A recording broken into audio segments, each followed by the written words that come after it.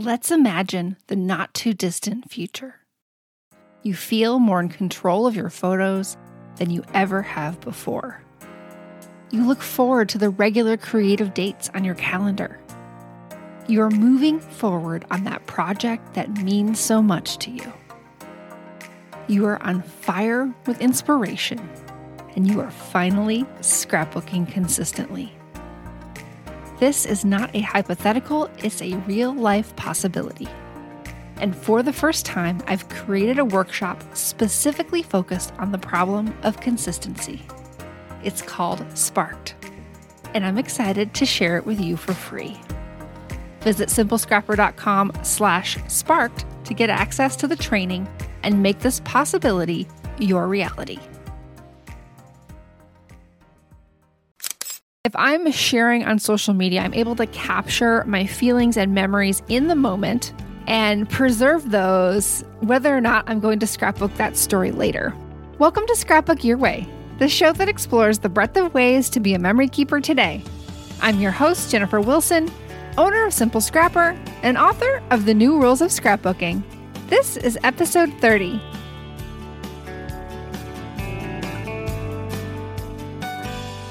In this episode, I'm sharing all the tech tools I use for memory keeping. Hey friends, this is another casual, chatty episode where I'm going to share with you in hopes of giving you something to think about and some new tools to explore. One of the reasons I wanted to do this kind of episode was to share a new class that we've just released in the membership. And we have some office hours for that class coming up later this week, and I will share all the details towards the end of the episode. All right, let's get started here. So what I want to do is walk you through my entire creative workflow and talk about the different tools that I use throughout the process. Now, you'll find that I am not the most gadget-oriented scrapbooker, but I do use my phone and my computer quite a bit to get ready for scrapbooking. So we'll walk through that process, and then I will also share the one way in which I do use technology on my actual layouts. So first we have my phone. I have a Samsung Galaxy Note 9, and one of the reasons I got this phone was because of the S Pen. That's the little stylus that comes with it. And on that pen is a little button which you can use to press the shutter for your camera. So it's a built-in remote shutter. Now, I had long had a remote shutter for my DSLR, but I was never bringing it with me. It was always somewhere else when I wanted to use it. So I love having this remote shutter be in my phone all the time whenever I want to use it. And it's become so handy for taking selfies, especially with my family, or even just to take a shot when I want to set the camera up away from where I am standing. And of course, it has a gorgeous camera. I've done a lot of comparisons over the past few years between the Samsung phones and the Apple phones. Based on my own personal preferences, I really like the photos that the Samsung phones produce. And that's one of the reasons I've continued to buy these phones and not go back to iPhone. Now, you may feel totally different and you may be wedded to that Apple ecosystem, and that's fabulous. You have to stick with what works for you. For now, this is what's working for me. So on that phone, I am still using the native camera app. I love how it's on my lock screen, so it's really easy to get into. I've always been searching for a better camera app though. So if there's one that you love and you can add the icon to the lock screen, I would love to know what that is. The ones I've tried in the past were always just a little clunky, and I never felt like I could use it to its full potential. The native app has a lot of pro features if I really want to tailor my shot and use manual functions. But if you have something that you use that's in the Google Play Store, please let me know. Now, there's one app that I have been using, but not for photos. I've been using the Filmic Pro app for videos. And some of the videos that I've been creating for my personal YouTube channel end up being more kind of personal vlogs and personal family storytelling. So I really love using this app. It helps give more cinematic footage because it can capture 24 frames per second. And I just really love using it. It has a lot of customization. I can lock the exposure, I can lock the white balance, and it just makes filming videos a little bit more handy. So clearly, I am really leaning hard into my phone these days, and my poor Canon Rebel XSI doesn't get very much attention. I'm even finding myself not bringing it out for special occasions anymore. It was just my daughter's birthday, and I didn't pick it up once. I took all the photos on my phone. I even handed my phone off to other people. We used my husband's phone.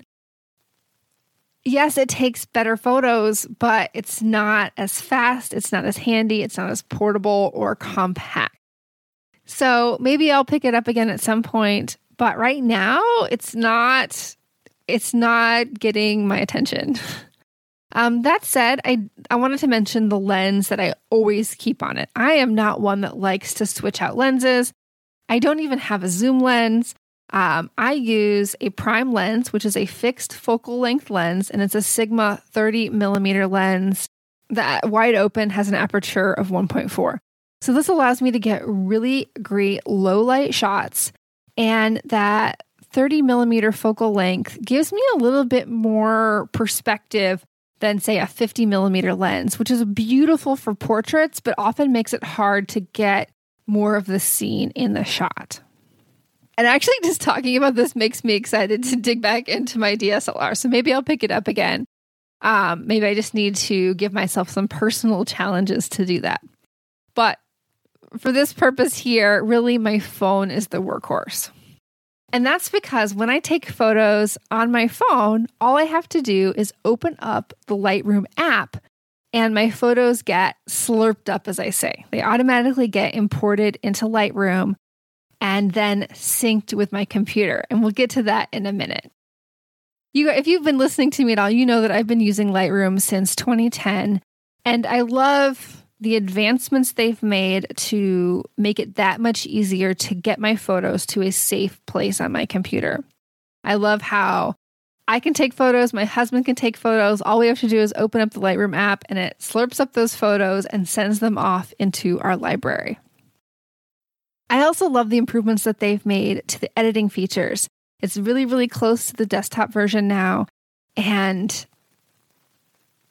you can even do batch editing. That was a recent feature upgrade, and I love being able to take a group of photos that have similar lighting conditions, do one edit, and then paste those edits to the rest of the images. I've also been using presets more often. And my favorite set is the Light and Airy Real Color presets, and I will link those up in the show notes for you. I find that these work really well on people photos, indoor and outdoor, without giving too much of like a vintage or washed out look. I like that for some purposes, but when I'm taking just an everyday photo, I just want to give it a really natural edit that makes it look more like real life, and I find these work really well for that. I also will use the native editing features quite extensively inside of the Lightroom app. And I'm finding that I do more of my editing in the app on my phone nowadays than I do on my computer. All right. Before we jump over to the computer, I do want to mention two more apps. Now, these are probably the ones you're most familiar with, Instagram and Facebook. I think of both of those as a place for temporary journaling. If I'm sharing on social media, I'm able to capture my feelings and memories in the moment and preserve those, whether or not I'm going to scrapbook that story later. Often I will, and I'm able to jump back and figure out what I was feeling in the moment and add that and include that as part of my journaling, or even print out the whole thing and make that my journaling, depending on how extensive it was. I'm personally more of a fan of Instagram. I love the visual environment. I love that it's really focused on photos and not as much on sharing of memes and news articles and things like that. Whereas my husband, he is definitely the Facebook person and really the one who shares our family photos on Facebook with friends and family. But I want to make sure that you walk away with this idea that social media isn't just a waste of time or something that we do to build our own egos. It is a way of capturing your journaling for your memory keeping. All right, let's transition from mobile to computer. So obviously I am using Lightroom, and on my computer, I use Lightroom Classic. I will link up my videos on Lightroom that explain some of the differences between the two. There's Lightroom Classic, which is a desktop software or laptop. By desktop, I mean it lives on your computer and it references the files on your computer. Now, there's also what they're just calling Lightroom now. Previously, they called that Lightroom CC, and that is the cloud-based software where the application itself lives on your computer, but all of your photo files live in the cloud. And so you need an internet connection. The idea is that your photos live everywhere so that you can access them in a convenient way. And then this program on your computer or on your phone is able to help you work with those photos. Now, I like Lightroom Classic for a number of reasons, but at this point, it still continues to have the most robust set of features, and I don't see myself moving away from that. And in those videos, I explain a little more on why it's the right choice for me. Of course, things will always change, and I will revisit the decision in the future, but for now, it is my solid choice. So I am currently running Lightroom Classic on my new Dell XPS 13. I will link the blog post down below where I outlined my journey in transitioning from Mac to PC. There's certainly been a learning curve, a few hiccups along the way, and there's some things that I don't like as well as Mac. But it's really fast. I've not really had any issues, and I'm able to do the things that I need to do on this computer. And I was able to get it for about $1,000 less than a comparable Mac, and that was a big deal for me. So we have the photos from my phone. As I mentioned earlier, my photos automatically show up in Lightroom Classic on my computer from my phone. So they go through the cloud, but they're not stored there. It's kind of like a temporary holding place. It does maintain a small library in the cloud, but I can choose which ones are synced, but the full original copies live on my external hard drive. So we have our photos, and this is where things end for most people.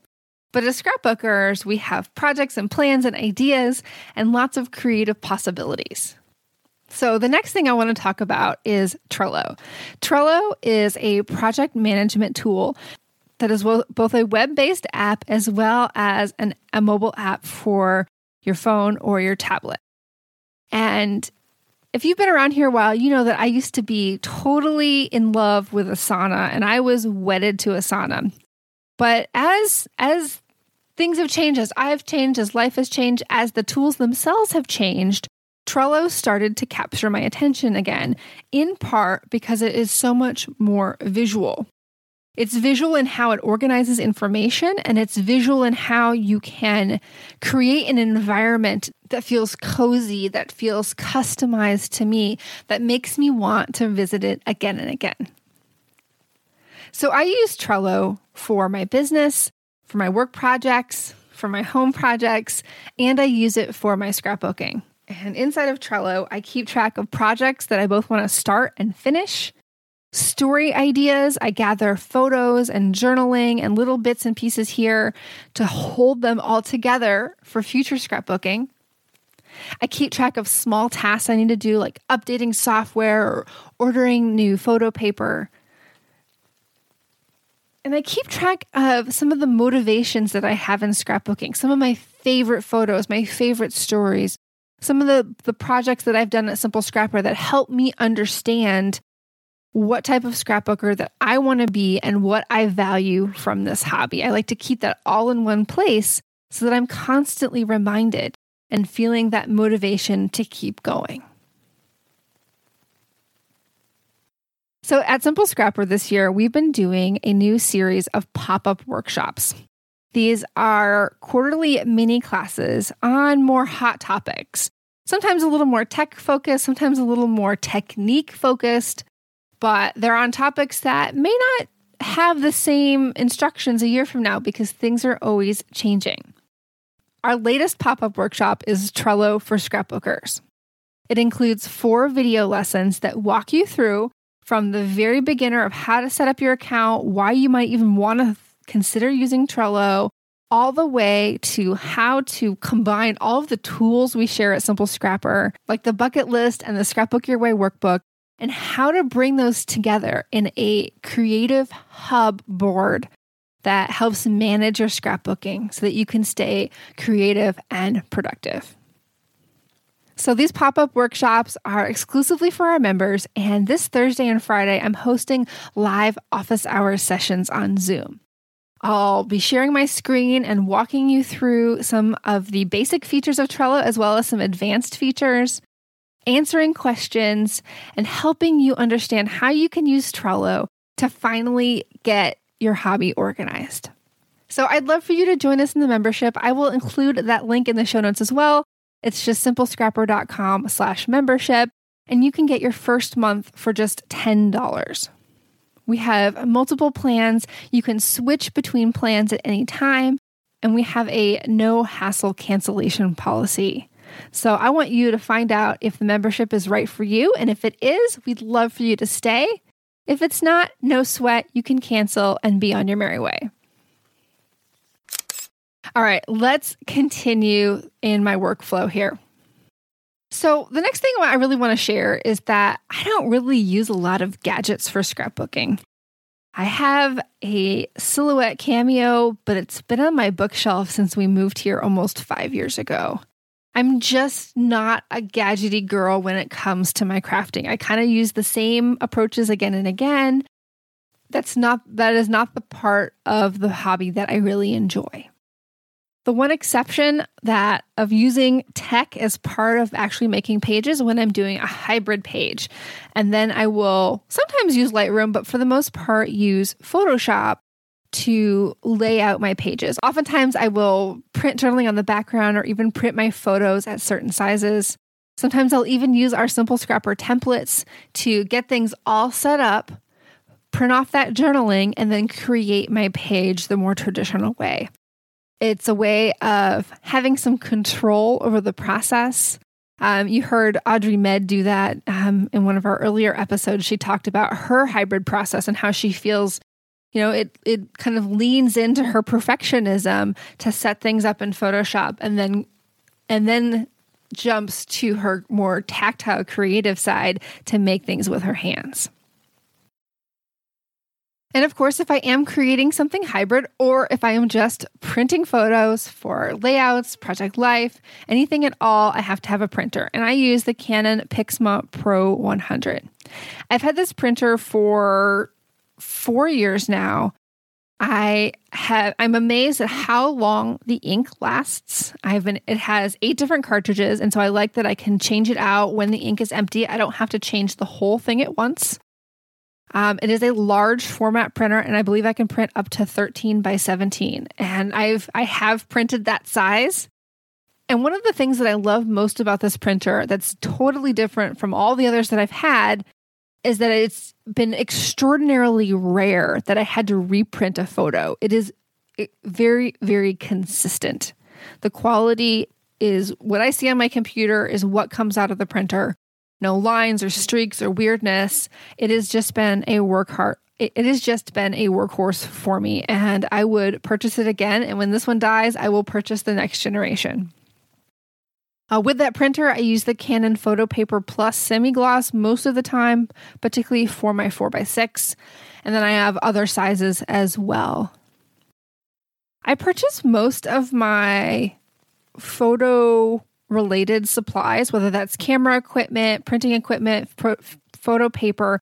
I purchase it from bnhphoto.com. And I find that Amazon is not very reliable for this kind of sector of materials. And B&H Photo has what I want and has it for a good price. All right, I think that's it.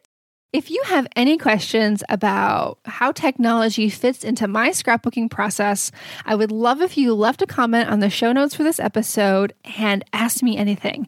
I'm sure there's something that I forgot or something that you're curious about, so definitely leave a comment and I'm happy to answer that for you. Thank you so much for listening to the podcast.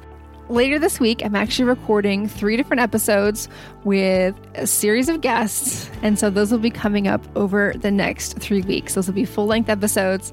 And I think you're really going to enjoy them. We have a range of topics, and it's going to be super fun. And as always, I want you to remember that you have permission to scrapbook your way.